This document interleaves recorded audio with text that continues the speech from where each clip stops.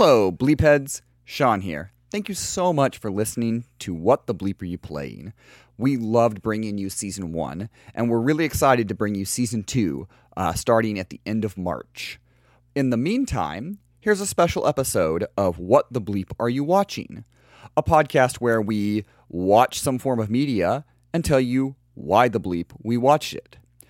If you enjoy this episode and want to hear more, or just to support us, where you can find all the episodes of What the Bleep Are You Watching, all the episodes of What the Bleep Are You Playing, as well as some other episodes of shows that we are going to create in the future, head over to patreon.com/whatthebleep. Thank you so much. And with that, on with the show.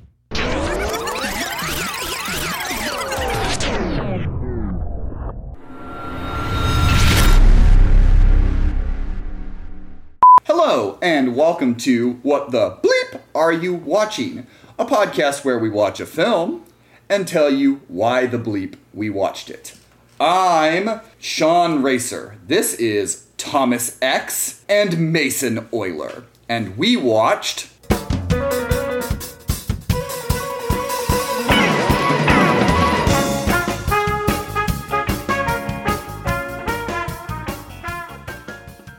Speed Racer. How you guys doing? I'm doing great. This is going to be a very interesting episode. I'm just now realizing. Oh, it's going to be something. Because these two swear by this movie, like hand on heart as one of the best movies ever. I've only seen, prior to the last time we watched this movie, which at the time of this recording was only a few minutes ago. Prior to now, I had only seen this movie like once. I was younger and I did not like it. So that was my only prior experience, and I never watched the show growing up, never watched the Next Generation show after that. Had no prior connection to Speed Racer whatsoever, apart from owning a few of the toys. Which will be interesting simply that you as a kid didn't like this, because a lot of times the main complaint of this movie is it's too much for kids. I can was one of the big complaints about it. Yeah, again, specifically, I say again, we just started, but Squirt, I'm just going to call him Squirt because I forget his damn name. Squirt and Chim Chim specifically are very much like, oh yeah, this movie was made for kids. Oh, yeah. And I think there is an element of this movie that it is the first directed movie from the Wachowskis post-Matrix. Yes. That's right. So there was a lot of probably unearned and incorrect expectations for this film, because they hadn't really done something of their own aside from what they worked on V for Vendetta in 2005. Mm-hmm. So this was kind of their first return to directing after the Matrix trilogy and the sequels had come out. Which was 2003 is yes. when this came out, right? Yes. Because they came out 6 months apart.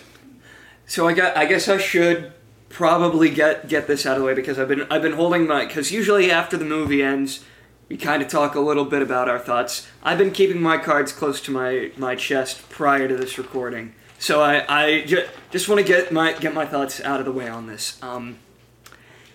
It takes a lot, and I do mean a lot, for me to consider a movie unwatchable. For the most part, that was this movie. Not entirely, but like the racing especially was just it was so hard to watch this movie. It gave me a headache. Mason has never been more wrong in their entire life. I would like to echo that sentiment, Mason. This is probably the most wrong you've been, but I will give you this. I can see, because of working in the theater industry when this came out, we did have to put up warnings about seizures and things like that. The colliding and the colorings, I can see why a headache could exist from it. It kind of felt, that feel like, have you guys ever done those 4D ride things? Mm-hmm. Yeah. Where you get in and you put the glasses in and move. You know the feeling that you get when you're done watching that? That's what I felt like watching that. I felt like I needed to go grab my sunglasses to watch this. I'm going to say this in the biggest compliment I can give for this movie. This is not a detriment to this movie. This movie is a kaleidoscope. Yeah. And I was thinking about what you said before this about how the stylization and the way this movie looks is a feature, not a bug. Mm-hmm. And I can look at that and I can understand that, and I can understand that the style of this movie was a stylistic choice, and I can look at that and still be like, I don't like the stylistic choice all that much. And that's fine. That's it might just not be your thing. It just wasn't my... Now, credit where it's due, the more, I guess you can call them slower parts, no pun intended, of the movie where they weren't racing and it was all of the non-racing scenes I thought were perfectly fine, if not pretty good, because I think the chemistry between all the characters is great and all that. It's just when they start doing the racing that I just... It becomes harder to watch. This is just interesting because, having weathered a lot of the complaints over the years, because I am, of the crew of the podcast here, I am the only one that day one liked this movie. I watched it in theaters, and day one, I loved this film. Yeah, we have kind of a balance here. Sean liked it from day one. Mason didn't like it, still doesn't. Or, I don't know. Maybe it's a bit more complicated. I like it more than I did when I first watched it, but I still didn't. Okay, we just got to keep forcing Mason to watch it every week for the rest of his life, and then eventually they'll like it through Stockholm syndrome. Exactly. I did not like this movie when I first watched it. Mm-hmm. I kind of agreed with Mason. I thought it was a kaleidoscope. I thought it was too bothersome to watch. But for some reason, I felt the need... I think it was because I saw like a couple clips and people saying, "Oh no, this movie's actually really good," and I was like, "No, it's not. You're full of it." So it was on HBO Max for a little while. I put it on, I watched it, and my first words after the movie were, "Oh shit, that movie kind of fucks." I'm very much from the beginning, very much in the camp of liking this movie. I'm one of the cult following that considers this misunderstood, and I think that has grown with me, which will be really interesting when we get to our final two questions, because I will kind of explain why this movie has grown with me, especially as it pertains to as more films have been, the way films have gone from then. But it is very interesting. This film came out in 2008. It was the week after Iron Man. So this came out right after the MCU started. It was a little bit before Dark Knight came out, so dark and edgy. Yeah. It was also 2 weeks before Indiana Jones came back. Who decided the day that who decided when this movie should have come out? Warner Brothers. Warner Brothers. That was mistake. Well, here's the thing. It was expected, because obviously Wachowskis, it was going to be a big summer blockbuster hit, and everyone in the industry misjudged what Iron Man was going to be. No one thought Iron Man No one thought it was. was. It was going to open the summer. It'll probably do fine. It's a superhero movie. But everyone, because it was actually supposed to come out 2 weeks later, and they pushed it up because they wanted to get away from Indiana Jones. Because everyone in the industry coming in that year said, all right, this summer there's movies that could be sleepers and there's things like that we're pretty sure this Batman Begins sequel is going to do well. But everybody knows that the juggernaut this year is Indiana Jones and the Crystal Skull. No one is going to dispute this is going to be bigger. It's not going to be it's the biggest movie by far. It was either 2 or 3 that year, but it fell quite short to The Dark Knight, and Iron Man was right behind it, or right ahead of it. So that is partly why the move up was to, because usually, especially in the post Iron Man world, that first weekend Marvel used to have. First weekend of May would be a Marvel movie. The second weekend usually is some form of counter-programming. It's usually a comedy, a rom-com, sometimes an animated movie, something that is a little bit different to avoid the audiences. And people that would be coming into a Wachowski film probably were more interested in going into this new cool Iron Man movie. Right. So they had that going against it. It also, compared to a lot of films, I mean, this cost $120 million, which is, low end, big budget these days. So, yeah. It's not like it cost a ton, but they did spend a lot of money on it. And you can the marketing tell. is not amazing. If you go back and you watch some of the trailers, they're not bad, but they're not great. So the marketing on this movie wasn't always the best. And so, yeah, that's probably why coming into it, they maybe a little overvalued what they thought they were going to be getting. And then the reviews were not kind. And I think part of it also, because, like, Speed Racer was the original cartoon, started off in the 60s. Yes. There was a brief revival in the 90s, was it? I believe so. I believe so, yes. That I don't know if it was quite as popular as the show in the 60s.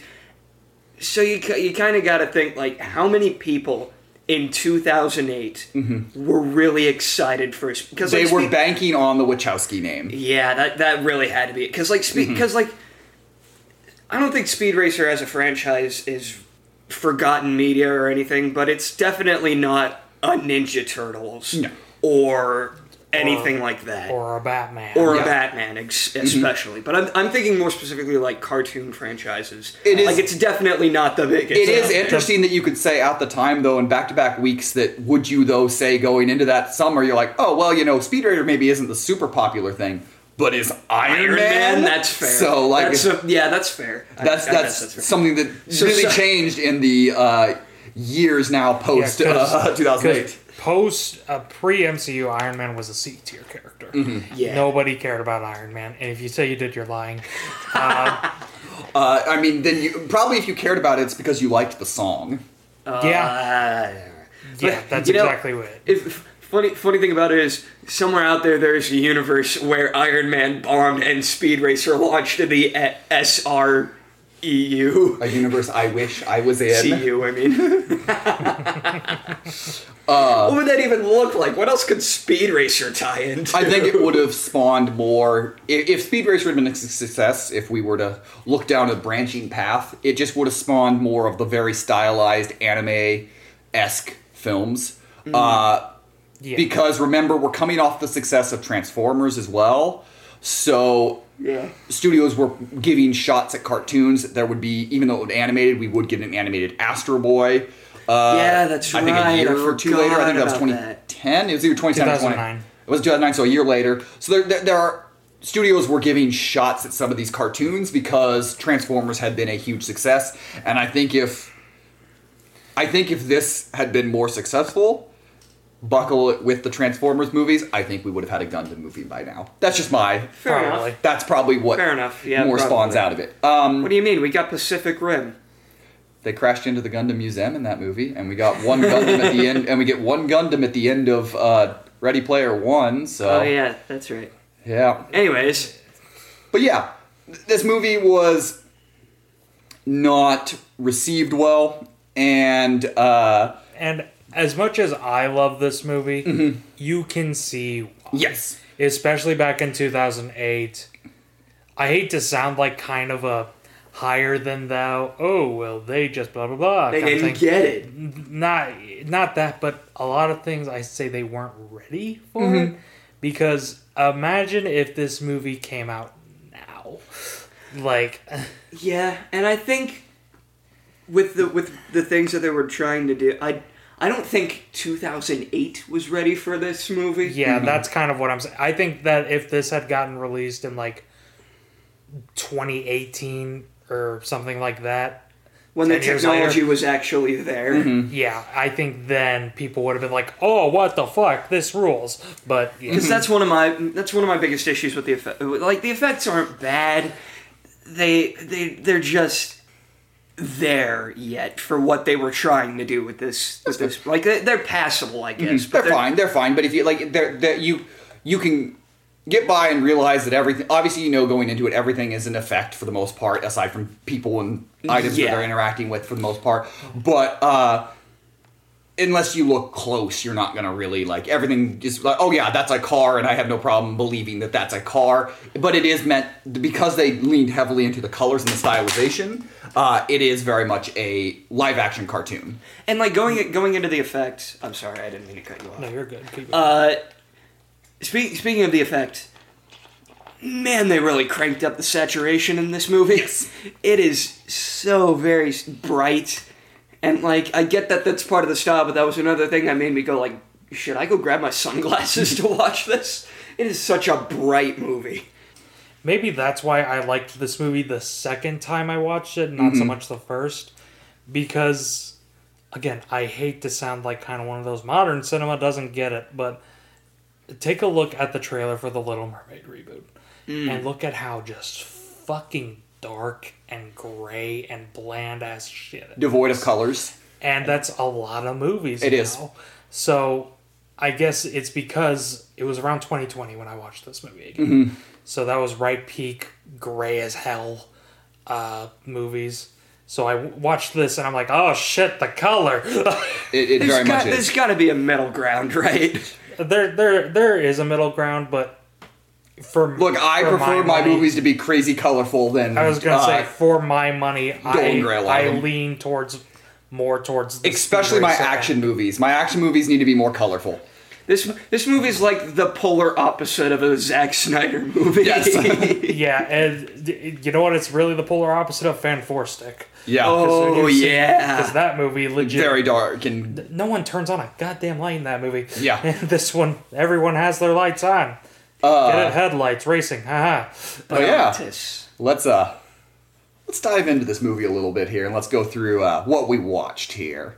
So the movie opens with, immediately you know you're getting crazy colors, kaleidoscopy things as the logos are spinning around, and immediately you know you're in for a very colorful, crazy movie. Yeah, with a remix of the Speed Racer theme in the background, which you're going to hear a lot. Michael Giacchino, who did the soundtrack, and soundtrack is great in this, remixes that theme so many different times throughout the movie. Did he really do the soundtrack? Yeah. Wow. Yeah, that's the guy who did the Batman. See, that's interesting to me because I feel like normally when big composers do scores, they're kind of memorable. I didn't really notice them. Maybe it's because I was focusing too much on the movie itself. You had your one sense. My retinas were burning too much. This actually was kind of Giacchino's first step out of not being J.J. Abrams' personal composer. He'd done movies for J.J. Abrams, and Mission Impossible 3. He would do Star Trek the next year, and his big thing was Lost at the point. He had done Lost and a couple of other things, but this was really his first big movie that he came out and composed, or at least the first one I remember him doing a lot of it, because it would be a few years before he would do Up, which is the one that really started to get him recognized. And I'll admit, maybe it's because I have seen this movie several times, so my senses weren't as overloaded. I did listen to the score. I think the score slaps. I love the score. The score slaps. The score is really good on this. Specifically, a certain scene at the end we'll get to. So we open up on Speed. He is tapping his feet. He is tapping his fingers. He is clearly 80-something or another, as he just is not enjoying school. No, he has 85 HD. Yes. Again, this is mostly going to be me and Sean gushing about this movie, and then Mason going, I didn't like it. But I don't mean to insult. I'm just... No. That's an accurate representation. But this does such a good job of immediately it illustrates who Speed is. Immediately illustrates Speed through this opening scene where we have the teacher interviewing his mom. We immediately get an introduction of the relationship of his mom to him and everything. Speed's relationship to racing, as he can't focus in class and he's driving around like crazy. And it quickly cuts to Speed Racer getting ready for a race. And he is getting ready for a race, and it's going off, and he's running fast. And as it does, it cuts back in flashbacks, some back to this classroom where he leaves the classroom and jumps in with his brother Rex, who you see he has a very, very close attachment to him. You see him learning racing as Rex lets young Speed drive these dangerous tracks. As it goes back and forth between the actual race he's running, and that we also get to see flashbacks to his dad. As we introduce his dad, we introduce his girlfriend Trixie, and in a lot of ways we introduce kind of the whole crux of this family is bonded together over one thing: racing. Yeah, which everybody makes fun of the Fast and Furious movies for being all about family. This is the car movie that's all about family. Genuinely, the main crux of this movie is family rules. And it's literal family too. Yeah. interesting. Oh, outside. Well, I mean, Trixie girlfriend. Oh, yeah. But Oh, Trixie, but also Sparky and Chim Chim are not technically family, but Sparky's just kind of there. Sparky's their mechanic. Oh, Yeah. Sparky. Yeah. I was thinking of Spritle. I was thinking Spritle. Yeah. Yeah. But at this point, as we get started in flashbacks, we learn that Speed, as he is winning this race, is not really racing the other competitors at this point. He's so far ahead. He's racing the lap time, the record lap time, and we learn that is Rex's lap time, and we start to get flashbacks, more with his dad as well, and see that Rex got into some trouble in the past, as he was offered, as we learn later, he was offered deals, and he refused deals, and then he was basically... He was eliminated assassinated. from racing. And he was then he left the family, and we see a scene with John Goodman playing Pops, who basically tells him, if you leave, you're not a part of this family anymore, and he still leaves... Gets on his race and dies. Yeah, quote unquote dies. Mm-hmm.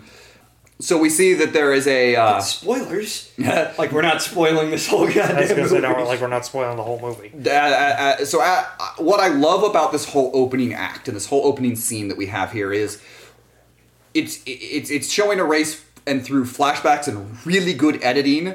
I know that there are some people who don't like the floating heads coming through and things like that. I actually, for the stylization, really like that in this movie. I like it. It does get a little overwhelming when it's like every scene, but for the most part, I don't. Yeah. I will say there were a couple of, not like this one specifically, but there were a few scenes where you were going like, that's such good editing, and I'm over here like, what the hell are you talking about? This is giving me more headache. It is like I said, as someone who has dabbled in simple editing but has grown up around editors my entire life, the editing in this movie is just so good. As the race is continuing on, Speed it looks like is actually going to beat Rex, and at the last minute, he slows down a bit, and Rex's record stays intact. That he is not, basically in essence symbolism for the movie's sake, that he's not ready to pass his brother. He's not ready to take on his brother's mantle at this point. Okay, I was about to say that wasn't really explained all that much. Why he kept the record kind the of same. Well, remember at this point he thinks Rex is dead. That's also the last He's thing honoring. he has of He's Rex. not gonna. Yeah, it's his last thing is Rex, That's but also fair. for symbolism in the movie's sake, it is literally basically saying Speed is not quite there to take on what his brother took on. See, Sean's the one who analyzes this movie's like symbolism and deeper meanings. I'm like, I like the pretty colors. Why are you Meatwad from? Because that's the voice that I thought of. I don't know. At this point, we have a quick ominous shot of Matthew Fox, who we don't know his character yet, basically saying that he is going to be the best. Yep. With the lady saying he's going to be very good. No, he's going to be the best. As Matthew Fox plays his best Batman in this movie. Yeah, pretty much. We get to a shot of that's a good morning, basically, in the racer residence. Yeah. Which people sitting around the table. Sparky reading the newspaper too long. There's a cute scene with Susan Sarandon plays mom in this, and there's a cute scene all the time where Sparky keeps reading the newspaper too far, getting to the depressing parts. like Sparky, cut it the fuck out. Which, yeah, my favorite character. I gush about Speed, and later on I'll gush about other characters. My favorite character in this movie, I mean, it was revealed a scene ago, it's John Goodman. Mm-hmm. I mean, that it could be because John Goodman is genuinely one of my favorite actors, period, but I love John Goodman in this movie, and just every scene he's in, he nails. Yes. He is really good. John Goodman, there are a few people who aren't quite sure what the tone of this movie needs to be, and they don't quite buy in 100% to it, so some of the acting sometimes comes off a little there. I think sometimes Christina Ricci's performance comes a little there, because a little bit. She's fine, but like she's not bad, but like there's a little bit coming there. But John Goodman knows what movie he's in, and John Goodman buys it. John Goodman, Emil Absolutely. Hirsch, the guy who plays Royalton. Those are some of the people that Matthew just Fox. I'd also Matthew say. Fox. Even the mom. I'd say. Yeah, Susan Sarandon, the guy who plays Sparky. There's people who just Really, everyone except Trixie. And it's not that she's bad. It's not that she's bad. Yeah. Also, like the brother and sister, the Asian brother and sister. Tejo and Haruko. Yes. They kind of feel a little like in a different movie at times. At times, yeah. That's fair. Yeah. Which, But to also be fair, the year after this, the actor who played Teja would play a very different movie in Ninja Assassin. The thing about this movie also is it's the best at this, but there is I will say that not necessarily a problem, but definitely something that can make it uneven at times that exists in this is you are trying to comprise, almost 100 episodes into a 2-hour movie. And so sometimes because you do that, the tone sometimes shifts because episodes are going to be different. Yeah. We see this a lot and done a lot worse, in my opinion, in things like Valerian or Alita Battle Angel that are comprising tons of either issues of manga or episodes. Absolutely. At this point, we are introduced to how that Trixie basically immediately just is in a happy relationship with Speed. This movie is not concerned with doing any special, like falling in love stuff. From the beginning, we are introduced, these two are in love. Which, for me, I'm not really a fan of romantic stuff in movies. It's not that it's ever bad. It's just more often than not, it's just there sometimes. It's just there to move the plot, and that's not this movie's not. I was going to say that. Here, I like that Trixie and Speed already are in a relationship. They don't spend time building it up. It's just legit. They are already in a relationship, and I so appreciate that. Not only do I appreciate that, I also appreciate that there's no halfway point breakup between them where he does something that or one or the other that they end up fighting and then they break up for a little while. I'm so happy they did that. This movie actually avoids a lot of cliches. Mm-hmm. Like, we'll get to it later, but specifically the whole thing with the corporation, it avoids a big cliche there. We'll get to it. So there's what feels like an earthquake, but it turns out is just a jet now being parked out in front, a jet helicopter thing being parked out in front of their. What the hell was that thing? Anime. Being parked out in front of their house. A wonderful British gentleman has decided to intrude on their breakfast. Who, even the characters are immediately like, oh, this guy's the bad guy. Yeah. This guy's a dick. I made my note on it. Look, it's an evil man pretending not to be evil. You also brought up when he came in that the Wachowskis always make their villains British. It very seems like the British man is bad in a lot of their movies. I think that's really funny. I didn't realize it until you brought it up. I'm like, oh shit, yeah, British people are evil. Especially, V for Vendetta, while they didn't officially direct it, they did work on things like that. But I was like, that is a British film, But I was gonna say literally friggin' everyone in that movie's British, but John Hurt's such a dick in that movie. I just always think of their villains making monologues. I'm like, that's a British dude that's making it. But even when they don't sound British, like Hugo Weaving, he is kind of our bad guy Royalton. Sweet talks mom about pancakes and how secret ingredient. Pops is clearly suspicious, and Sprite will make sure that he has his eye on him with Chim Chim. Again, Spritle and Chim Chim, I don't hate them. I don't hate their they're characters. they're a little much at times, is the thing. Yeah. But, they have enough funny parts that I don't really care, but there are parts where I'm like, okay. You'll notice this sometimes when directors who direct primarily rated R films do something more kid-oriented at some point, that they'll a lot of times go over the top with one character. Yeah. I've seen this several times in different things, like, okay, a little bit, we're making a kids movie, so we need to have a kid character. Right, we need our Jar Jar Binks. The comic relief. Yes, there was an element to that at times. I like Spritle a hell of a lot more than I like Jar Jar, but yeah. That's fair. Basically, evil man says, come and join my family. I want to show you my family. Because he's going to offer Speed this great deal to be a part of his racing team. Even though they're all suspicious, they go along and they go to his big city giant factory. And it seems like when they're looking around, where they're given the tour of their big factory facility place. It's moments like that, especially where I think of myself, this movie just looks like.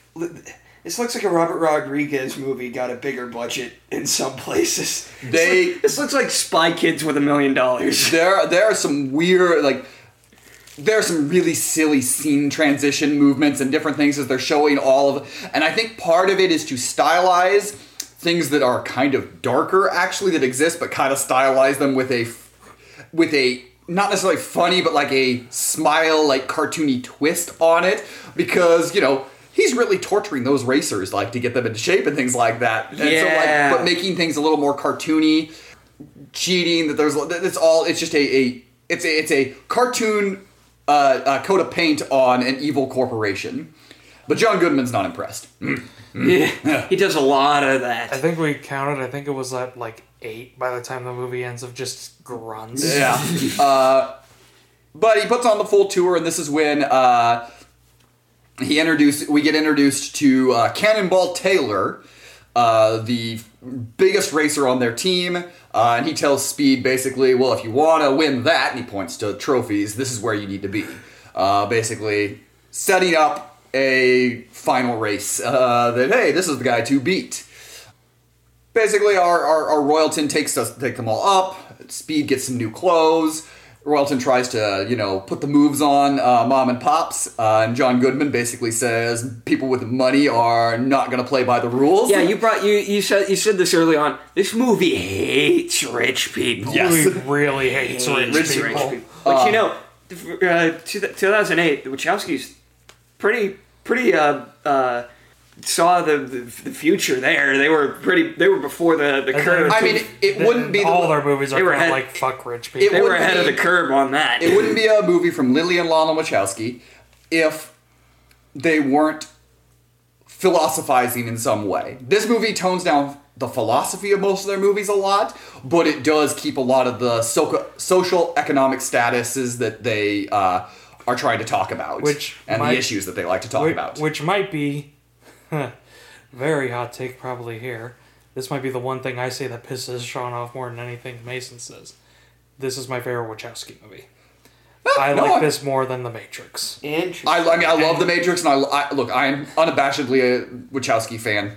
I eat up their silly philosophy BS, but I love this film, so I have no problem putting this high up on the list. And I think why I like this movie more than other Wachowski movies is because there's no scene. Again, The Matrix, good movie.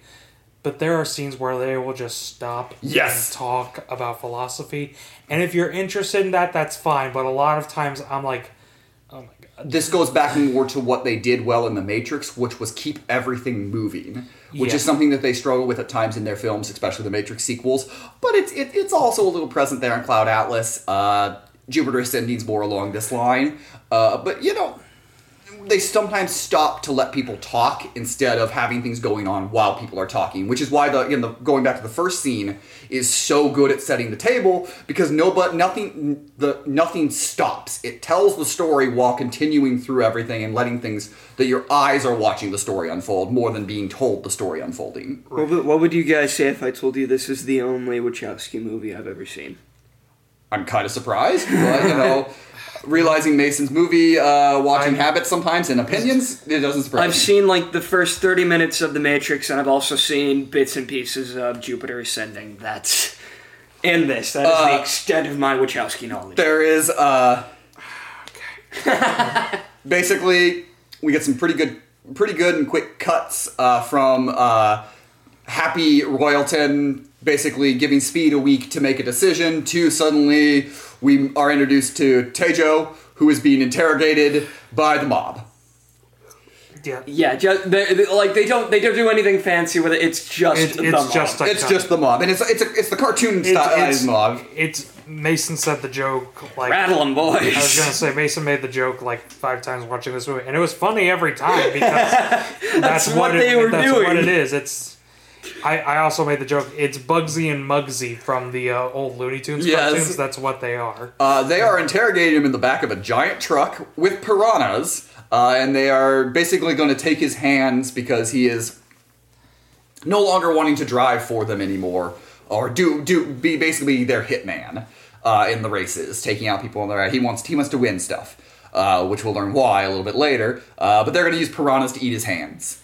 But don't worry, Racer X is here. Dun, da, da, da. And this is our first introduction to Racer X as he comes, and he is literally the most serious person in this movie.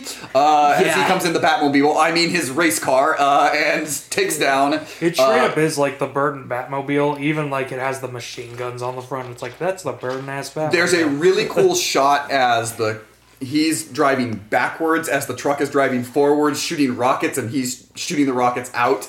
And you've got really cool colors, both yellow and red usage. Yeah, there was one point where it showed like a side view of the truck and the car driving backwards, facing it, and it was just in red. And I was kind of looking at it like, that was a choice. It was. I will say one of my favorite little bits of this entire scene, because it's a good action sequence. One of my favorite little bits is that if you're paying attention or not, it's kind of obvious, but I missed it the first time. I might be dumb. When Racer X shoots the back, it forms an X. So I didn't notice that. Yep. Yeah, I didn't the first time I watched it. Again, I was probably too busy being like my us, but watching it the second time, my eyes were more adjusted. I noticed it. I was like, oh, that's right as hell. We get then Racer X and Taijo in a serious Taijo in a serious conversation where basically he's like, you need justice, and he's like, I don't believe in justice, and then Racer X tells him to politely get out of his car. Yeah, he all but shoves him out, basically. Get out of his car. Basically, like, when you're ready to come here and actually do things. When you're mature, you'll learn about it when you're older. You'll learn about justice when you're older. Now get out of my cartoony ass car. We get quickly cut to Speed and Trixie having a romantic getaway, where Trixie is concerned that Speed is going to take the deal, and Speed just is talking about really wanting to win. They get all romantic and gooey. Trixie wants to be treated more romantically and wants a kiss at the end of a race. And then they're about to practice. And once again, this movie's a kid's movie, so Spritle has to be in the back of the trunk. What that does bring up an interesting point. The car that they're in, it's built for racing. Why the hell does it need a trunk? Anime. What? You can't just hide behind the anime argument the whole time. Because in the anime, the trunk is important for people to keep hiding in. Okay, you want to know the actual reason? In the anime, and I believe in the actual like Mach 5 or 6 blueprints, it is a compartment for emergency stashes. Yeah. Okay, that Not makes really. more I'm sense. totally pulling that out of my ass. And Mason believed it. We'll take it. Damn. And then there's... I laugh every time at it, but like, instead of being like, Spritle, get out of the trunk, Speed's like, I'm gonna take you home, and just shuts him in. Shuts the door on his head. As Spritle is begging for ice cream. That's what I mean when I say I don't hate Spritle, because he's still very funny in the movie, or at least contributes to funny scenes. Speed goes to tell his decision to Royalton, and he's coming all nicely and politely, and he tells a story basically about how after his brother died, his dad just wasn't around to racing, and that he and his dad watched the 43rd Grand Prix and a tape of it, and just started cheering on it like it was live, and that's how they bonded and started he got him back into racing and how they're getting there, and he's like, I would rather be with my family, and I'm not going to sell out. Thank you for this, but I'm going to do it my way. And then, sorry. Go ahead. And then Royalton is basically like, you're a fucking idiot. Yeah, Let me explain to you why you're a fucking idiot. Basically saying racing's about money. It's not about racing. I have money. Basically, he uses... There's a scene in V for Vendetta when the guy says...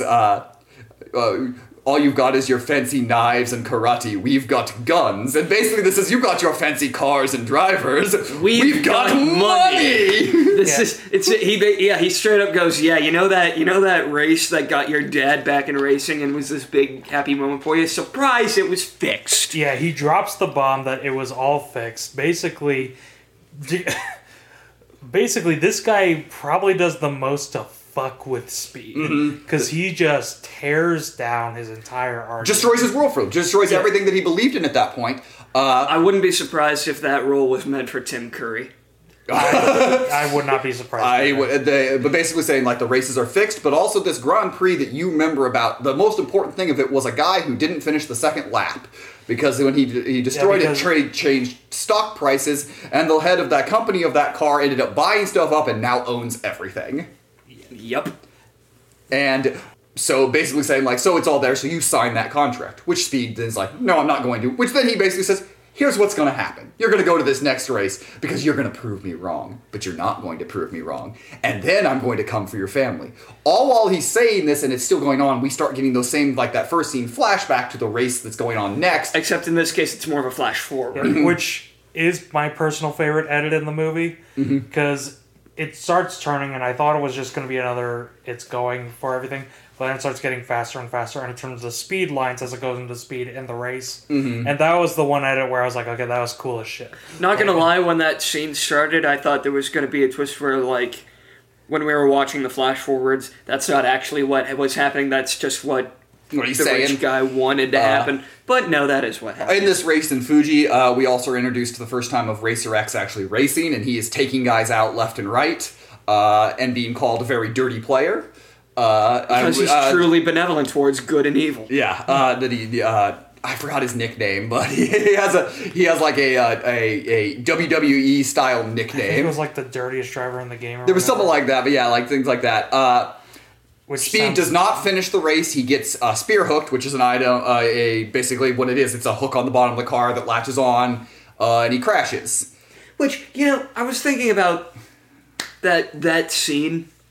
And when the spear hook is first getting used, and I kid you not, it takes everyone in this movie until the very end to figure out what's going on with these things. When it is blatantly obvious that something's going on with the cars, and nobody's like, there must be something underneath the car. Let's go look. This is the thing on it, and this is why this scene is important and why they actually show the spear hook in here. Because all up until that, we've had racing as this glorified thing. It's, as Speed says, my religion. It's our family's religion. It's how we live. It's what we do. And in this scene where we see the first of cheating and things like that actually happening, is because at the time Royalton's like, no, it's all rigged. People can cheat and do these things, and no one's going to do anything about it.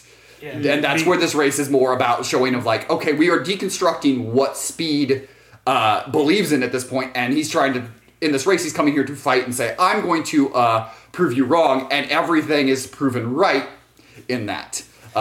Essentially the race is rigged. That's why no one notices. And that's the only race that isn't rigged is the qualifier that Speed does to get in, which happens later, and the final race, because Speed wasn't supposed to be in there. Right. Well, I mean, I think it was even supposed to be rigged, but it was rigged in a different way. Not, Speed changes it, Right. And that's why it changed it from the rig. But, and so, a very fancy lawyer comes in and basically tells Speed's family that they are, that their parts, they're basically are breaching contracts and will be seen in court and have to decide whether they're going to be shut down. Oh yeah, they're getting sued for IP something. Yeah. Again, none of this movie is actually about car racing. This is actually about a lot of other things. Yeah. Surprise, surprise, surprise. A lot like like Fast and Furious. But this one is a little more subtle than some of the Fast and Furious things. Somehow. I was going to say, I made the joke like halfway through this movie. It's like, is it sad that this is still less over the top than F9? At this point, Speed Racer's kind of broken. And we get a great scene with his mom sitting down with him. And basically saying, what you do out there, it takes my breath away. And even when he says it's fake, it's all, rigged. And she's like, but no, you are different. Speed is the Messiah, guys. Don't worry, Speed. This is Racing Jesus here. Speed Racer is the one. Racing Jesus here. The Wachowskis directed this, you say. Mr. Racer, it's so nice to see you. There's then a knock at the door, and the inspector detector who is my favorite character. Because that is an amazing name, and he also dresses fantastically. I love it. And also Racer X in full uniform. Racist because he dresses like a badass detective. He does. Yeah. And then, Racer X comes in full uniform. Because he doesn't take his mask off, because otherwise his enemies will know who he hunt is. him and they can go down. Look, it's comic book logic. Yeah. And they basically present an option to Speed to come race in these big, crazy cross-country race because Team Tejo wants to win and not be the Mafia's hitman anymore, and he will turn over basically all the files on the Mafia that will then connect to Royalton. Mm-hmm. And they're trying to take down Royalton. So immediately, Pops is like, nope. You aren't doing that. That's where I lost my other son. Yeah, that's right, because they bring up it's a cross-country race. Mm-hmm. Yeah, that's where Rex died. Where Rex died, and so the family says no, Speed says no, even hesitantly, and so they leave. Speed and Trixie then basically talk, and Speed's like, I need to do this, basically, and Trixie's like, well, you can use me as an excuse. Let's go skiing. Which does lead to probably my favorite, whatever the hell his name is, Squirtle. Squirtle. Whatever the hell his name is. Probably my favorite one of his bits in the movie. Because everyone except Ma and Pop know, basically. Mm-hmm. Everyone knows. Well, no, they don't know that Speed's in the race. Yeah, that's the point. Is like, because when he rats on him, it's because he just found out he was in the race. He's just trying to watch the cross country race. Yeah, because his dad's like, he's skiing. Yeah, I'm very stupid. My apologies. Yeah, no worries. But either way, Pops doesn't want him watching the race. Yeah. That's, again, the race where Rex died. And it's almost an element of, this is a cross-country race where there's cheating, and there's all these things, because they still have this higher view of racing. This is down low below, even though that this is also happening in the a lot in the other one, but it's not hidden. It's not hidden as it is there as well. Mm-hmm. That cheating and death is okay in this race. And so that Pops, in essence, is still in that philosophy and that idea of, no, I have this better view of racing. We're not going to get down on that level. Right. And so you can't participate in watching that. Also, my son died there. Yeah. Again, it's probably my favorite little Squirtle, whatever the hell his name is, joke in the movie. Spritle. He's trying to watch it, and Pop starts walking in, and super fast, like faster than the goddamn Flash. He picks up the remote, changes the channel, puts it back down. I had to rewind the movie and start it again just to watch him do. Like, hold on. I was like, hold on a minute. What was that? And does lead to my favorite line of Spritle's, which is, we're watching a show, but it's in German, not the monkey parts. Yeah, because there's a monkey on the show. Because it's basically a documentary. It's yeah. So meanwhile, at the cross country, we're learning out that they're refitting the Mach 5 with weapons because this is a cheating race. And he has a whole bunch of weapons. He can jump higher. He has a gun. He has a bulletproof shield. He can replace his tires. He can add spikes to his tires. He has a shield for his tires. He has blades on the front. It's basically the Batmobile. Yeah. So, man, thinking about all this, man, the Wachowski should have done a Wacky Races movie. Oh, God. I would have loved the hell out of that. Well, they can direct the eventual Mario Kart movie. Yeah. No, what they need to do is they need to make a movie adaptation of Wacky Raceland. The comic that's Wacky Races meets Mad Max. Yes. What was it that we were saying during the? Oh yeah, was it you that said it, or was it Sean that said that they need to do an F-Zero? It was me. Yeah, Thomas said F-Zero. We also get as the race is starting, we have some really cool 300-esque visuals of a woman walking out in the sunset with a gun. Really cool visuals. We see that all the racers are cheating and are paid off by the mob to take out this team that is Tejo, Racer X, and Speed. It's 3-man teams in this cross country. A lot of pretty cool shots of everything on that, and we just get scene where you see all the drivers coming back and forth, because everything has been speed racer centered. This is more of all drivers. We have a Viking team. We have a woman that women team that we have the mob again, basically. And then my favorite team, because of the greatest name, Snake Oiler. his team. And he literally just launches snakes. Do we ever figure out what his teammates are called? Nope. No. And they're not important. There's At all. Snake 1 and Snake 2. Yeah, Snake! There's Snake Oiler, Snake Boiler, and Snake Toiler. Snake Oilers team gets off to a big start, and they're leading. Speed's team has to fight. We see a little bit of Speed and Racer X are kind of in tune with each other, and are able to fight off all these, survive. They are in second. Their team is in second behind Snake Oiler going into it, but as mad as Tejo is, with saying they're fighting too much, Speed says, we'll make it up on the hills. He's bad at turns. After this is probably the most car foo we get in the whole movie, is because the cross country, there's a lot of like scenes in the desert quickly through this caves where there's just a lot of, it's entirely a race, but it is also a battle royale of esque. And it really, that really is what it is. The one thing that I do appreciate about this movie, and it really is noticeable in this scene, is that it does really translate very well from the original show to here to the movie. Like everything, it's a really damn good adaptation, especially like visuals wise and costume wise. Straight down to Trixie flying the helicopter over, and and saying, Speed, you're down bad. They're coming up behind you, Speed. What is the one that she always says? It's like it's looking ugly out there. Oh yeah, it's looking ugly. Yeah, there's a lot of nods. There's also my favorite moment in possibly the entire movie is a guy is flipping over, and Racer X sees it, flips up, and just punches him in the face. I will admit that was pretty. It's cheesy as hell, but I love that moment so much. Yeah, Racer X is the most badass person in this. Well, yeah, he's Batman. So we were talking about it earlier. He's Shadow to Speed Sonic. Except I like Racer X. Here come the hiccups. As the race is going on, I said Spritle is trying to watch cross country. Pops does not want it to watch.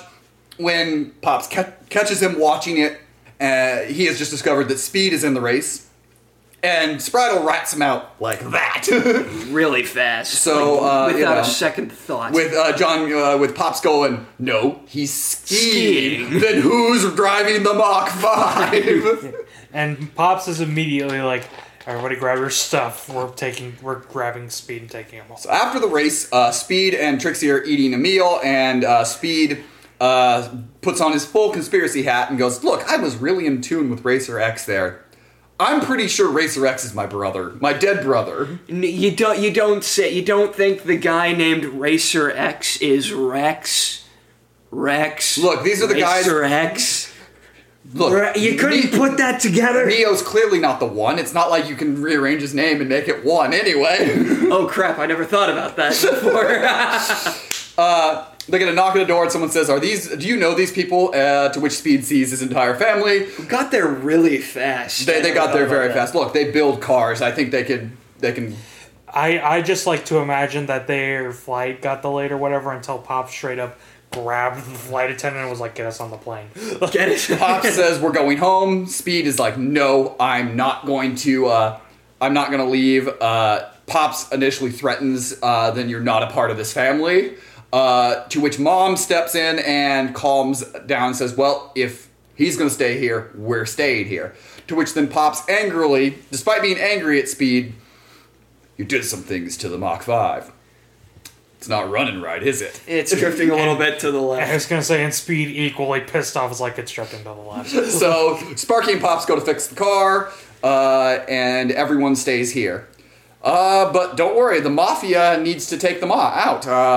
Royalton has called the mob boss and is mad that they are even still around, and so he's like, don't worry, I'll take care of them. And that's where we have ninjas! Instead of like a sniper rifle or ninjas!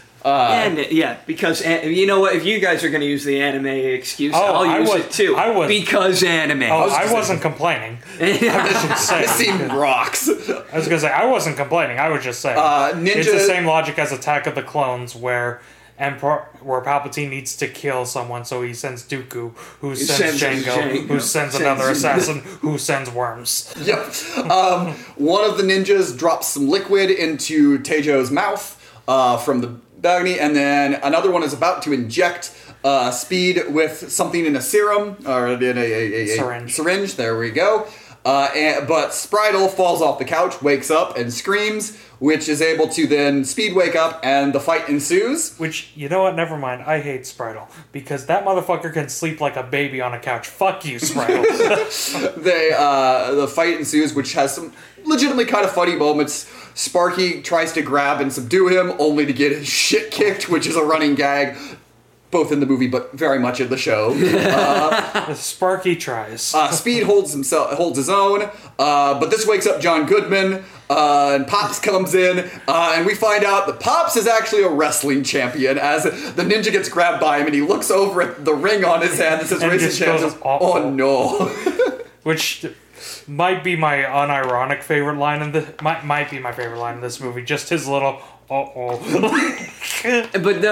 then after the because John Goodman spins him around like a pizza and then throws him out the window, and then it leads to the actual best line where the mom goes, "Were those ninjas?" and Pops goes, "More like non-jizz." And then it basically goes, "Back in my day, ninjas were better." And you know what? Which means I want a prequel to this movie. I know it's over 15 years old, but I want a prequel to this movie where it's just Pops fighting ninjas for an hour. He's a wrestling champion, but fighting ninjas. Exactly. But also knows how to build cars. No, make it like an 80s action movie that just happens to star a de-aged John Goodman. Good lord. But it's just a wrestling champion taking on ninjas and building cars. Tejo is poisoned and can't stand, so let alone drive. He tries to stand and immediately is proven that he can't stand.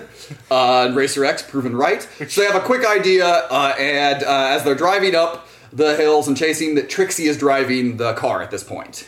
Yes. It is all, though, set up as Tejo is pretending to be his sister, while his sister is pretending to be Trixie, and Trixie's pretending to be him, which then ends up that the mob boss is on the plane and trying to either kidnap or assassinate the sister, but instead it's a man, and the mob boss loses that fight. And I wanted to be a dick and be like, yeah, this was directed by two trans women, you say. And then as they get through the race, they get ahead, and they go into a cave with no cameras to make the switch off. Tejo brings the mob boss because, stowaway. But, oh gosh, the mob was prepared. They had a sneak attack prepared. Because you changed our plans, so we're changing your plans away from the plans you changed. Plans! And admittedly, before that, Racer X... Funny line, a different thing, but Racer X probably has my favorite badass line, where it's like, dude, he would break his legs and make him walk, and it's like, god damn. Yeah. Well, and then the mob boss turns it around on him, he's like, break his legs and make him walk. And it looks like all is dire, but don't worry. Spritle once again hidden in the trunk and has been in this as all this chaos has happened. He's been somehow survived. I just thought about that. He survived being thrown around in the trunk. How does he? Oh my! It's cushioned. It's cushioned. Spritle has had many concussions. And it's not what explains. And Spritle shoots his slingshot, but that's not what gets them the advantage. It's when Chim Chim throws some cookies.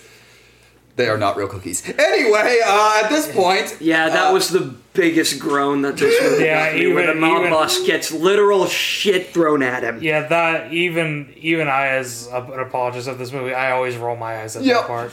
God. But then we get repaid with some really cool fight scenes that include Speed Racer using Jean-Claude Van Damme's splits. Racer X absolutely pummeling every human being around him. Pops again picking up and throwing everybody. And Sparky once again being unable to do anything. Even Trixie gets in on the action, which I do appreciate. There's actually a really cool scene with Trixie and Speed back to back as they're... That again shows that they're in sync. We then... then Speed turns to Trixie, are you Rex? But Snake Oiler has taken the lead in all this. They all jump in their cars and start racing again. And trying to catch up to the Oilers. But they're now going into the cave where Rex died. And Speed is a little shook up. As you would be racing into the cave where your brother died. they are able to take out Snake's two other drivers that remain nameless because they are not important to this movie. Snake 1 and Snake 2, we already established this. Yes. But Snake deploys his most nefarious thing. An oil slick. What? The guy named Snake Oiler using oil? No. Oil's a snake. He's very... That's all he has, but he makes the most of it. Which causes Speed to spin out right as they're leaving the cave and go off the cliff. Which, this is the moment that will probably... I mean, the whole movie probably, but this is the moment that will either make or break the movie for you. Because Speed puts the spikes on his tires and starts driving down the cliff and then up another cliff. Then jumps off the cliff, up a cliff, and jumps up, and he's driving up the cliff face! And I think... As we get WWE-style announcers in this. I was going to say, which will be the moment where you're either like, I'm done, this is the dumbest thing I've ever seen, or you'll be like me, where you're like, that's the most badass shit ever. More movies need to do this. And I think, Thomas, you could probably tell by my reaction, I lean towards the former. That scene, I just went, what is happening? The coolest thing that has ever been filmed in cinema. Anyway, I'm gonna hold you to that. That's fair. Basically every movie, Mason's gonna be asking, so Sean, is What's this that cooler than Speed Racer? And the answer will always be no. At this point, Speed is able to... Avengers Endgame, fuck that shit. Speed Racer driving up a cliff. That's Avatar, fuck that shit. Is it wrong Speed that I Racer get a little more hyped with Speed Racer driving up a cliff than I do with Captain America picking up the hammer? What? You can't even joke about that. Come on now. I'm not joking when I say I don't get more hype with Speed Racer driving up the cliff than Captain America picking up the hammer. I do get more hype at the ending, but that's another thing. Anyway, we'll burn that Speed bridge. outduels Snake Oiler, and there's a great moment when Snake crashes and he's driving off. The announcers, instead of saying because Snake is trying to cheat, with a gun, a literal gun in his hand, That's shooting. Yeah, he just straight up tries to fucking. And the announcers, instead of saying it, are just you with the power of evil and this gun I found. There's a hilarious thing as the announcers are just like, he went a little crazy. Must be the altitude sickness or something like that. Again, highlighting that everyone knows they're cheating. They're okay with the cheating. I was gonna say again, you could even make that lean towards. Oh wait, this isn't fixed. This is one of the races. Never mind, I'm a dumbass. But it is that the announcers in all the races are in on the fixes. Right. So we win the race. Royalton is phone calling someone who then makes him pay a lot of money for shares. Oh, it turns out Tejo was just using Speed in Racer X. There was no file. He was just trying to get the stocks up for his company and help his dad. Basically, this was a plot from his dad. Which even Mason agreed that Speed had the proper reaction of being pissed the fuck off and going to drive. And just going to, just driving. Just driving away. At his basically time trials that he was driving around, but surprise, Racer X knew where he was. And they duel. They do a little duel. Speed, in enrage, knocks him hard, and then realizes, oh god, did I kill him? Oh no. And he's like, Hex. And then Racer X's like, kid, I haven't been slapped around like that in a long time. Yeah, and we get the big reveal. Speed's like, I know who you are. Stop clowning around. Show me who you are, Rex. Racer X takes off his hat to reveal a completely unrelated person. Matthew Fox. I was like, what? That cracked me up because we watched this. Mason had his first time watching it, and we watched it with our friend Chris.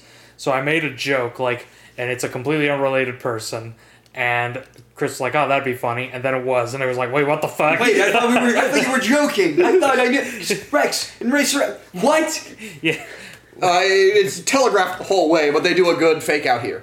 And Racer X gives Speed some advice, and basically ends, whenever you figure it all out and you become what you're supposed to be, I hope I'm there to see it. He gives advice. We mentioned Fast and Furious a lot, but it is genuinely the Fast and Furious 1 line. It's not the car, it's the driver kind of shit. Yeah. Is that Fast and Furious 1? There's... It's been said in Fast and Furious. It has. I think in Fate of the Furious it Was it Fate? like, oh God, I hate that one. She was like, it doesn't matter what the only thing that matters is who's behind the wheel. So Speed is now ready to repeat the past, and he is going to leave and go off and figure out how he's going to fix this world. A lot of parallels between this scene and the one before when Rex... There's even so much, though, when Spritle comes in and says, "Can I go with you?" Speed, for a second, sees himself asking Rex in. Yeah. And as he's leaving, instead of John Goodman's Pops getting mad, he says, "I'm not going to stop you from going, but will you please sit down and talk with your dad one time before you leave?" Yeah, which... This is a great scene. So. This is pretty solid. This is one of the reasons why I absolutely love this film. Is this scene, and also the scene earlier with the mom, is a lot of times in kids' movies, the big conflict in the movie is usually parental. Mm-hmm. And this movie there's no conflict parental. Yeah, there's a little bit here and there of arguments, but this is not the main conflict. Yeah, it's not the main conflict. Little things will happen here and there, but this movie is about parents who made a mistake in the past. Or one of the storylines of this is they made a mistake in the past and they've learned from it and they're not going to make that mistake again. And it's about growth as a family. So much of this movie is about coming together as a family and growing as a family and accepting everyone as they are. And that's one of the interesting things in this is basically John Goodman's basically telling his son, "I don't care if you're gay. I love you." I mean, Eraser, sorry. Directed by the Wachowskis, you say. Part of me really wishes he did say that, and Speed was like, "What? What? Oh, wait." Speed basically saying, I know there's a great line in it that I wish more parents would say when their kids turn 18. A simple line of, "I know that your kid's got to leave the house at some point. I just hope you'll come back around." Mm-hmm. Fun fact, that might be why this movie impacted me, because that's almost verbatim what my dad said. That's awesome. Yeah. So that's why this movie did impact me a little bit the second time I watched it. Do you know what? That's fair. Yeah. As they're finishing up their conversation, there's a knock at the door. Hiroku, the sister. Hiroku. For some reason, I thought it was Inspector Detector again. No, we'll see Inspector Detector again in a little bit. Yeah, don't worry. That's right. My bad. But Hiroku comes in and she's upset at what Teijo and their dad did. And she says, "Here's the Grand Prix invitation that he won. He's going to decline it, but if you show up at the Prix, the rules say you are allowed to race." Yeah.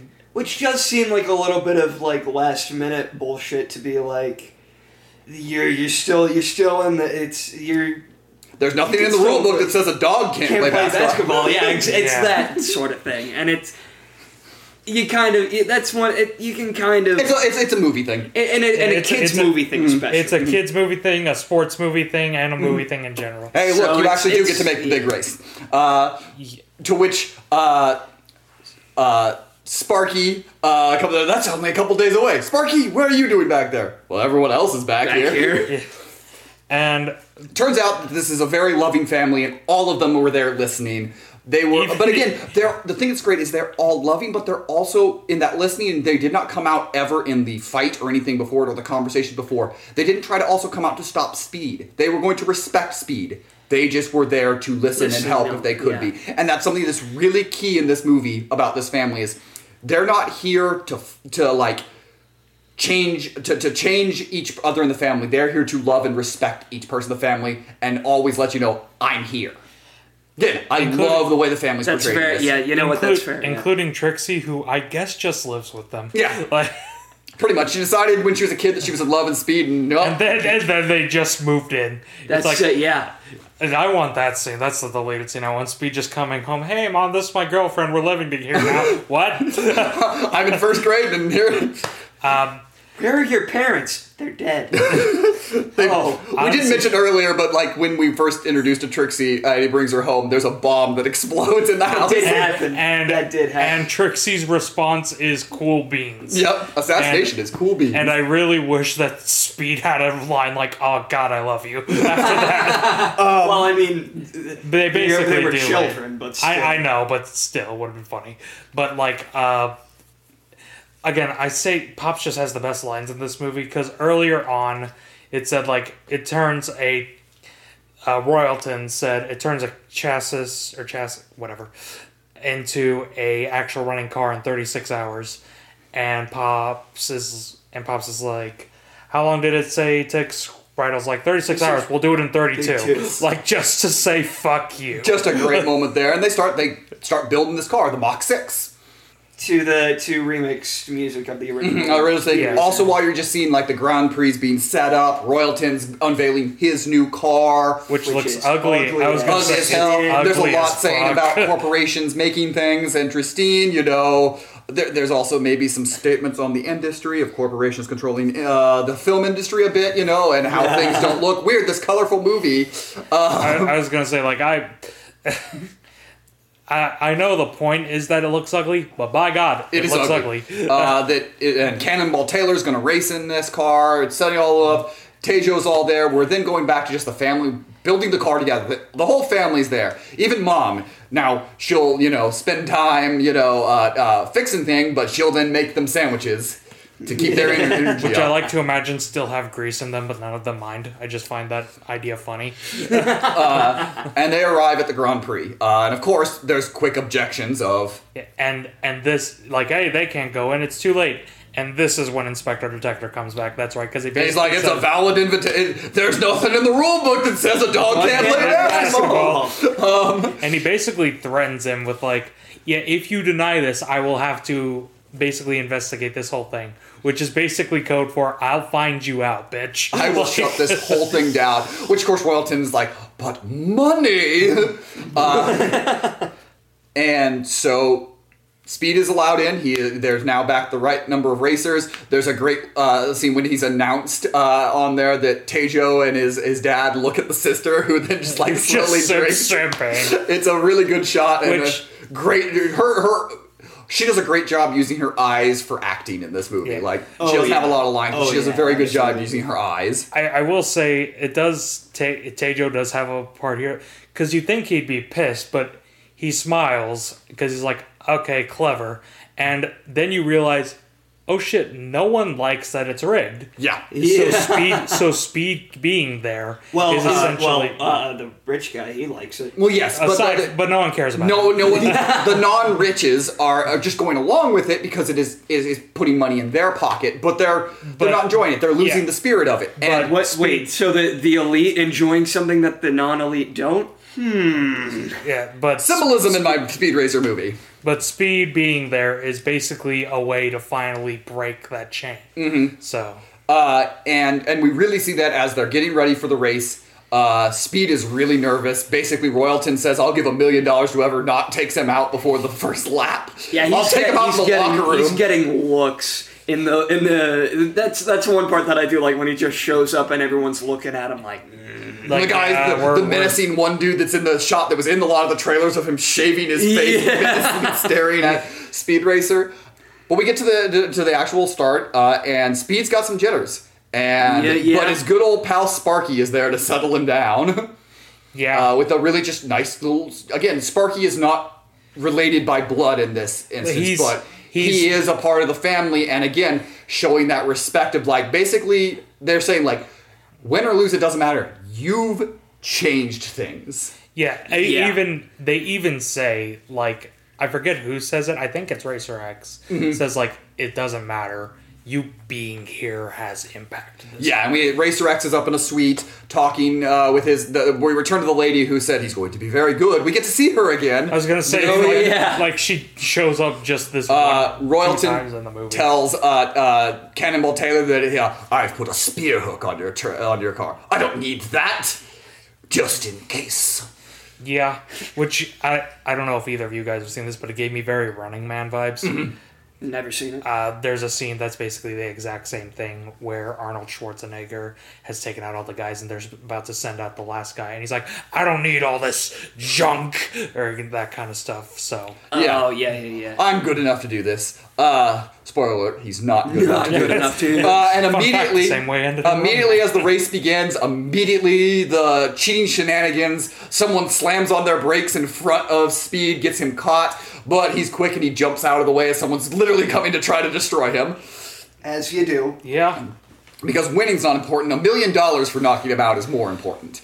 And Speed is getting through all of the shenanigans. For immediately other We people get the should seizure procedure. other people should notice. If you were at this race and being like, "Nah, it's a completely good race. There's no shenanigans, whatever." What are those? Ignore the spikes. Don't worry, the spikes in the Grand Prix. That is really interesting. That like the underground race has like the reputation of like, oh, this is where everyone dies and stuff. When the top race isn't that much. It's because they're all just turning a blind eye to it, and they're saying this is good. They're saying that we're above it, but everyone knows that it's not. And this is really portrayed through the announcer, who is the racer from the 43rd Grand Prix. Yeah, I forget his name. Ben Burns. Ben Burns, yes. And he immediately, you can see as he's announcing it, he's basically talking more and more because he's been a part of the cheating. He has been okay with the cheating and the okay with the fixing, but you can see the excitement of somebody here is not a part of this. And they're going to break this, and that's where the excitement is. Which is something I like, that again, everyone except Royalton wants Speed to win. Even if they know it's going to fuck him, they're like, come on, kick his ass. Like, and so we get to the front of the race. Cannonball Taylor and Speed are going neck and neck, and they're fighting, and we got some wonderful car foo, and Speed is able to get ahead of him, and it looks like he's just going to run away at this point.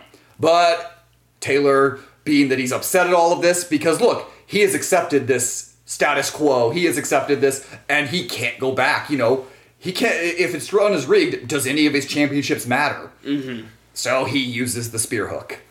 His family notices the spear hook immediately, but it's a great moment here of Speed being the person that can realize, oh, okay, what can I do to stop this, or what can I do to make this fix?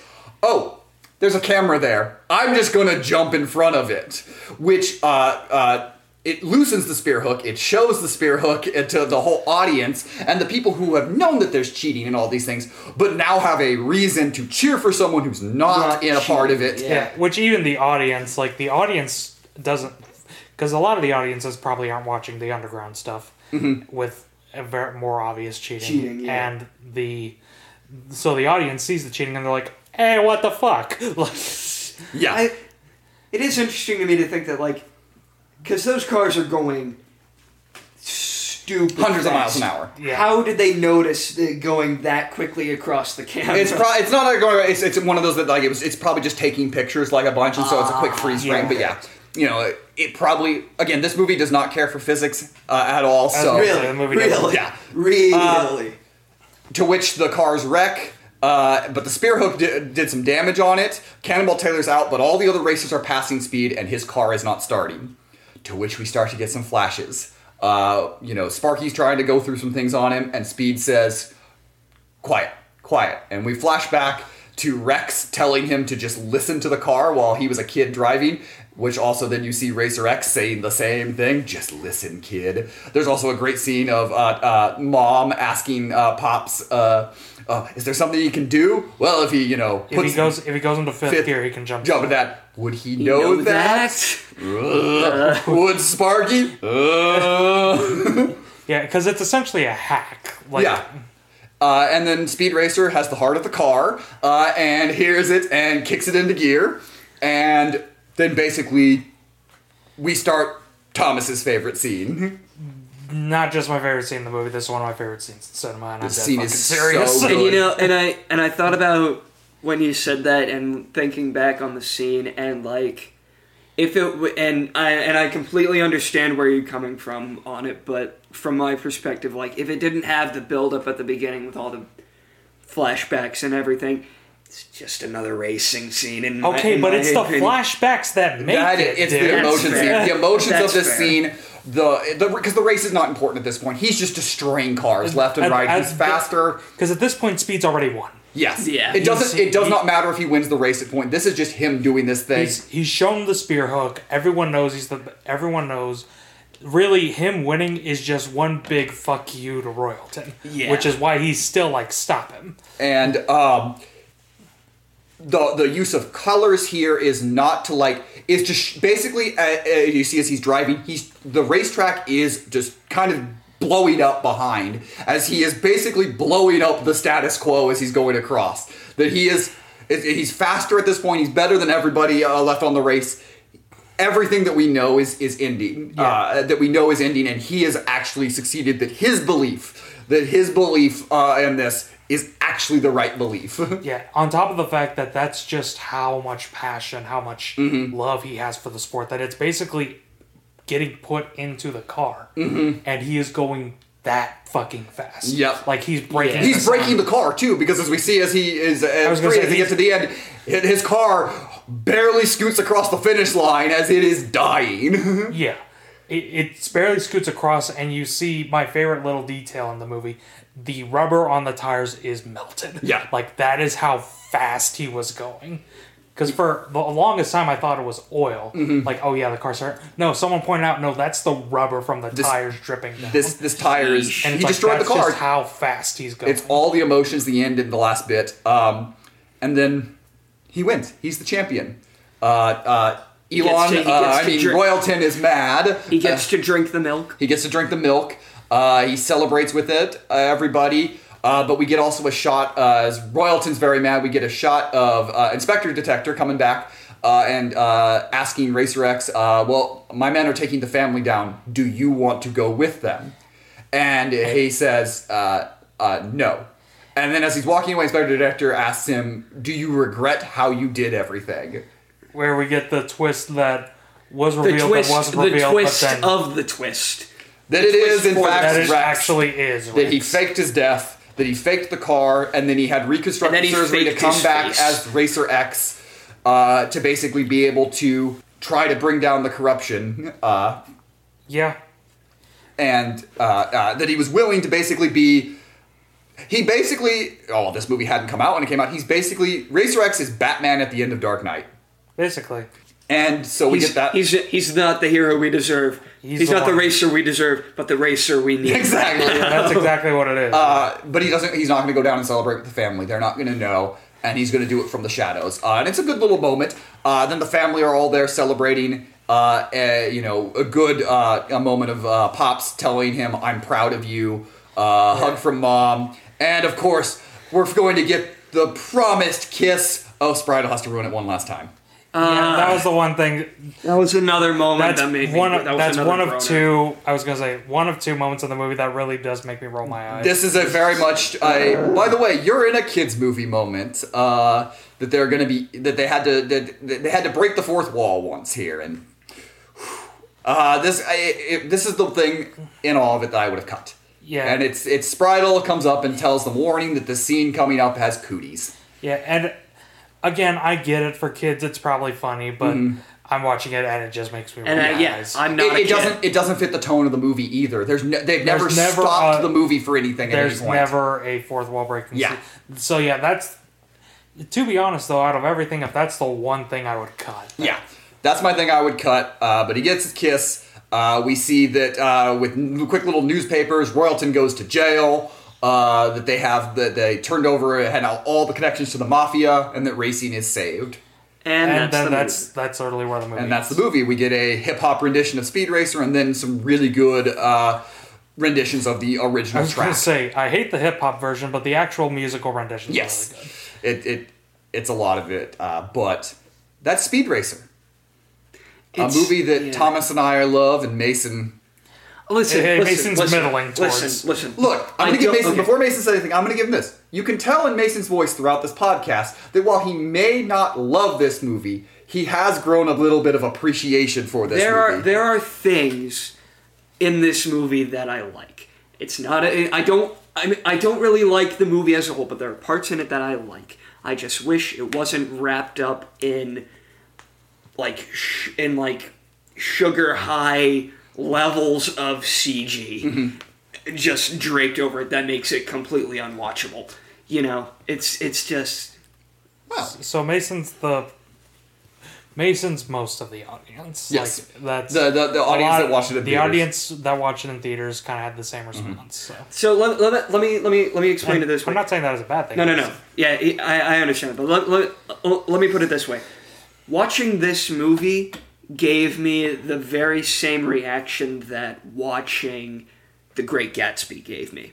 Where that movie has fantastic performances, great casting and all that, but just Also very well edited. But it's just a Baz the- but Luhrmann just film. the- I love his editing. but just the presentation of it all and how it's put on screen just it melts my. I made a joke about it earlier. It melts my retinas, and it just makes it hard to watch. And it's not that I hate it or that I don't want to watch it. It's just it just kind of turns me off from it a little bit. Well, this will lead in perfectly to, on this podcast, that we like to ask 2 questions of every film that we watch. The first one is, how does this movie hold up? Being the newest movie we've watched at this point. It is. Yes. At almost, in a few months, will be 15 years old. I like that. That's the newest movie we watch. It'll be 15 in a few months. Sheesh. I mean,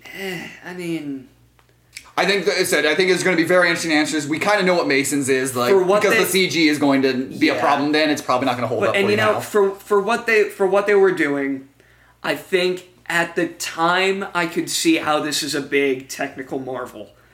It's just now looking back and watching it, it just isn't. It's just not as impressive now as it probably was then. I was going to say, for me, does the CGI hold up spectacularly? Not really. I made the joke, it kind of looks like Dr. Seuss. And I said this while we were watching it, that it feels like a Robert Rodriguez movie with a $1 million budget. Mm-hmm. Yeah, it really is. Does the CGI hold up well? Spectacularly, not really, but in my opinion, the writing, the performances, and I know Mason disagrees, but I like the racing. Mm-hmm. So I think that's the big make or break part of the movie. Shock of all shocks, there's a lot of racing in Speed Racer. Everything around this movie has aged well except for the effects. See, here's where I'm going to disagree a bit on it, and I understand why, because I don't think the effects they haven't aged amazingly, but because they stylized it like a cartoon, I don't notice the effect problems. I don't notice those things, and I think that because the way they stylized it, it actually has aged better compared to some of the effects of the time that did things similar. Go back and watch something like Sky Captain in the World of Tomorrow, or that was entire green screen work thing. I'd argue it holds. There's more CGI in this, so it's not really a fair comparison. But in terms of, and again, it's a very different style, but I'd say this holds up better than the aliens at the end of Crystal Skull kind of thing. So, Wasn't this? Wouldn't this have been a year after Golden Compass? Golden Compass was 07. Yeah, this movie's visuals, I may not like them. They hold up a hell of a lot better than Golden Compass does. I forgot that movie existed. Thanks, Mason. That's one thing. That's another thing I'll give Speed Racer. I sure as hell won't forget it, like I did Golden Compass. I thought you were going to say that's another thing I'll give Speed Racer. It's not Golden Compass. Yeah. But I'm not. But I'm definitely not going to forget watching this movie like I did Golden Compass. Yeah. The second question that we ask anytime we watch a film is, what can modern movies take from this film? I would like to weigh in here on this. All right. As surprising as it may seem, with how I've taken this movie, I do believe that there is one major thing that this movie can take from that other movies can take from this movie, rather, and that is faithful adaptations. Because that is another thing that I'll praise it for. It is a very faithful Speed Racer adaptation. That alone, I kind of want to because that's Mason at least got That's pitch perfect. If anything else, just don't shy away from the source material. Yeah. For example, why I can agree with this that you're saying there, and also even expand on it, is don't be afraid to let your stuff be highly stylized. Yeah. And even if maybe the people fit out weird, like you don't have to have the outfits, and obviously Speed Racer is not as crazy of outfits as a lot of other animes, but for example, the world can still look the way you have it, and as long as you have the characters buying into it. Absolutely. Yeah. And so there can be small visual things that maybe aren't as there, but as everything feels and the heart is there of it, that will work. Like we've complimented this movie a lot. How fucking lame would this movie be if it was just normal ass cars, normal ass everything, and Speed Racer just had like a white jacket on? That is one thing that You're saying if they Dragon Ball Evolution to this. Yeah. I've ended up praising this movie more than I thought it would. It definitely didn't bore me. And if they went more with what you're saying with the cars just being regular cars and all that, it probably You might have gotten bored Need me. for Speed then. Yeah, you would have gotten Need for Speed, which is a very Christ, that boring one movie. Sucks. That's the thing that it can take is just, and also just something that we don't see from big budgets a lot of the times. I think because Thomas mentioned this when we talked about The Room, but the Wachowskis do everything with passion. Oh, Yeah. I did. Yeah. And that is something in it you can tell that when they picked a style, they stuck to that style the whole way through, aside from the cootie bit at the end, which breaks the style a bit. Yeah. But that is everything is in step. Whether they're in the cars or out, the style is always there. And they aren't afraid to maybe turn somebody off. To say like, oh well, that's not my thing. Okay, cool. We're gonna make a crazy live action cartoon, and we're going to emphasize the cartoon part of it less than the live action part of it. And you know what? That's the thing that I can say. Don't be afraid to alienate some audiences. Obviously, don't alienate all of the Everyone. Yeah, you don't want to be $30 million in the hole. You don't want to end up like Fan Four Stick. Where that might have also alienated its budget.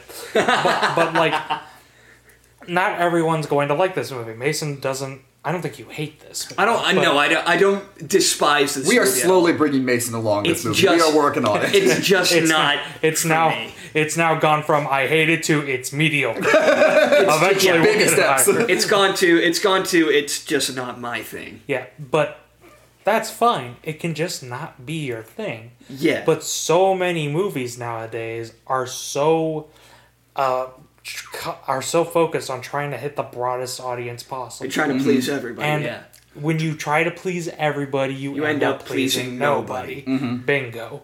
Yeah. And yeah, so just don't be afraid to just do weird ass shit. Because this movie, as its theme, consistently is living in your passion, being what you are, and staying true to it. And a lot of times, big corporate movies that are just moving parts in a ever-ending, never-ending conglomerate sometimes miss that passion.